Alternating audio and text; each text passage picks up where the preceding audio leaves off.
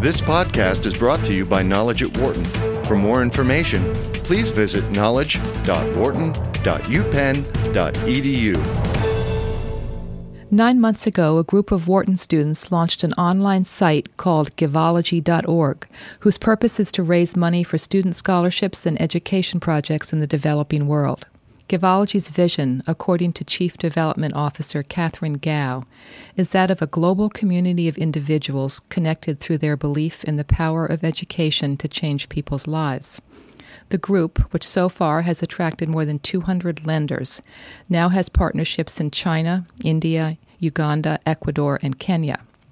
Catherine, a Wharton undergraduate, and Maria Davidenko, a dual-degree Wharton Penn student and the site's chief creative director, are here to talk about Givology and why they each donate at least 10 hours a week to this project. Catherine and Maria, thanks for coming. Thank you. Thank you. Maria, can you explain briefly how Givology works? Certainly. Givology is basically structured to be a social network for, we like to say, a social network for the socially conscious. We have three main branches. We have the donor section of the site. Obviously, people sign up for that. And then we have students and we have projects. And the site is based sort of like a Facebook, but for donations. So donors can take a look at students and at projects they're interested in donating to and interact with them and donate to them. Catherine, how do we know that the money someone actually gives to Givology gets to the donee?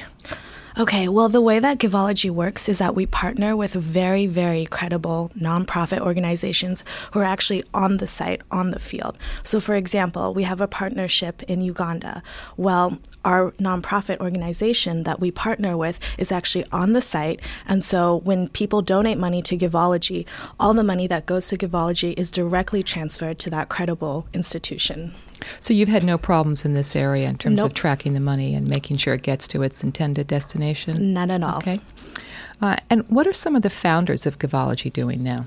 Well, currently our Chief Executive Officer, Joyce Meng, she is a Rhodes Scholar at Oxford. Our President, Jennifer Chen, she is working at a private equity firm in New York. Our Vice President, Shan Li, is working at Microsoft in California. And our Chief Marketing Officer, Jen Jia, is working at Morgan Stanley in New York. So that's quite a range of talents that they're bringing to this project. Is it all volunteer? Does anyone get paid for the work they're doing, Maria? No, it's completely volunteer. I think recently we've actually gotten in on a program with Microsoft where they're going to start matching our volunteer hours with some funding. But no, all of us are just in this for the cause. Great. I'd like both of you to answer this. I know that there are many, many clubs and organizations and initiatives that you can volunteer with as a student at Wharton and at Penn. Why did you pick this one? Okay. Well, I guess to put it simply, I just find Givology inspiring. I find our cause, the people involved, just the passion that we have, just so inspiring. And to me, it just can't get any better. Like, for me to know that I'm helping someone that I don't even know is just such an amazing thing to me. I think that many groups on campus, you can get some kind of maybe professional development out of it. You can meet people, but there's something different about really being able to make a difference as a student, even just as an undergrad, as a sophomore. And Givology gives us a chance to do that. It's a startup. It's something really new on the scene, and it's really exciting to be able to work with a group of people that are so dedicated to education worldwide. An organization called Kiva is based on somewhat of the same premise. It posts profiles of potential borrowers. Lenders look at these profiles, and then they typically make small loans to whomever they want for whatever amount they want. It's been called a mix of social networking and microfinance. In any case, did Kiva inspire this organization? Kiva was certainly one of our inspirations. When we were first getting started, we definitely looked, we still do, we look to their website for guidance frequently. We want to put our own spin on it. However, obviously we focus more on grants and education. Kiva's more focused on microfinance, but they certainly, we do look to them as one of our predecessors.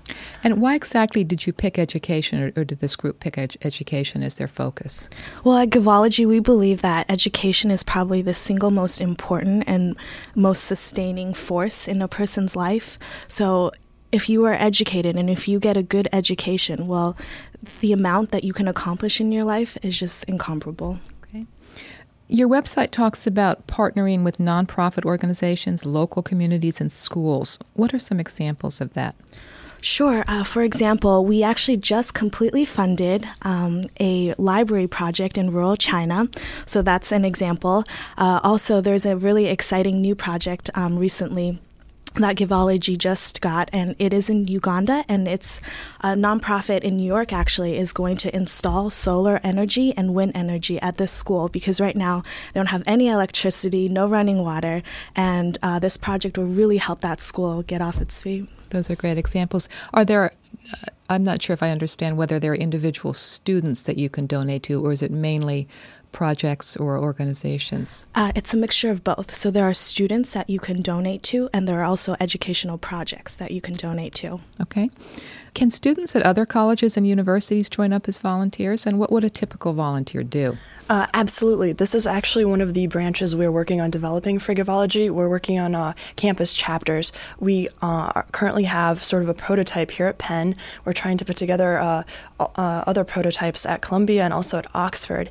And these groups would basically take on more of a, grassroots effort. Where they would work on translation services for profiles we would receive from students abroad.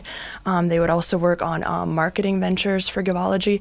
It's something on the forefront, and we're working on developing that branch right now. Do the volunteers travel to these countries to look at the organizations they're involved with? Well, I'm really glad you asked that question, because another venture that Giveology is embarking on is our Giveology Fellows program. So what we would like to see happen is during the summers, we would like to have Giveology Fellows who can be, undergraduate students or even professionals, travel to our field sites and travel to our schools and really see firsthand what is going on there, how Giveology is impacting that school and that community. Interesting. So how will this site sustain itself? I think it's all about the passion that we all put in. All of us are full-time students. All of us are full-time professionals. And even with all of our commitments in other places, we find the time, like Maria and I put in at least 10 hours a week, we find the time to dedicate ourselves wholeheartedly to Giveology. So I think it's really about the human resources and just the passion that we show, and that's really going to be our sustaining force. Do you think there's more interest on the part of college students these days to get involved in global projects whose goal is to bring about social change? Sustainability is sort of the name of the game today.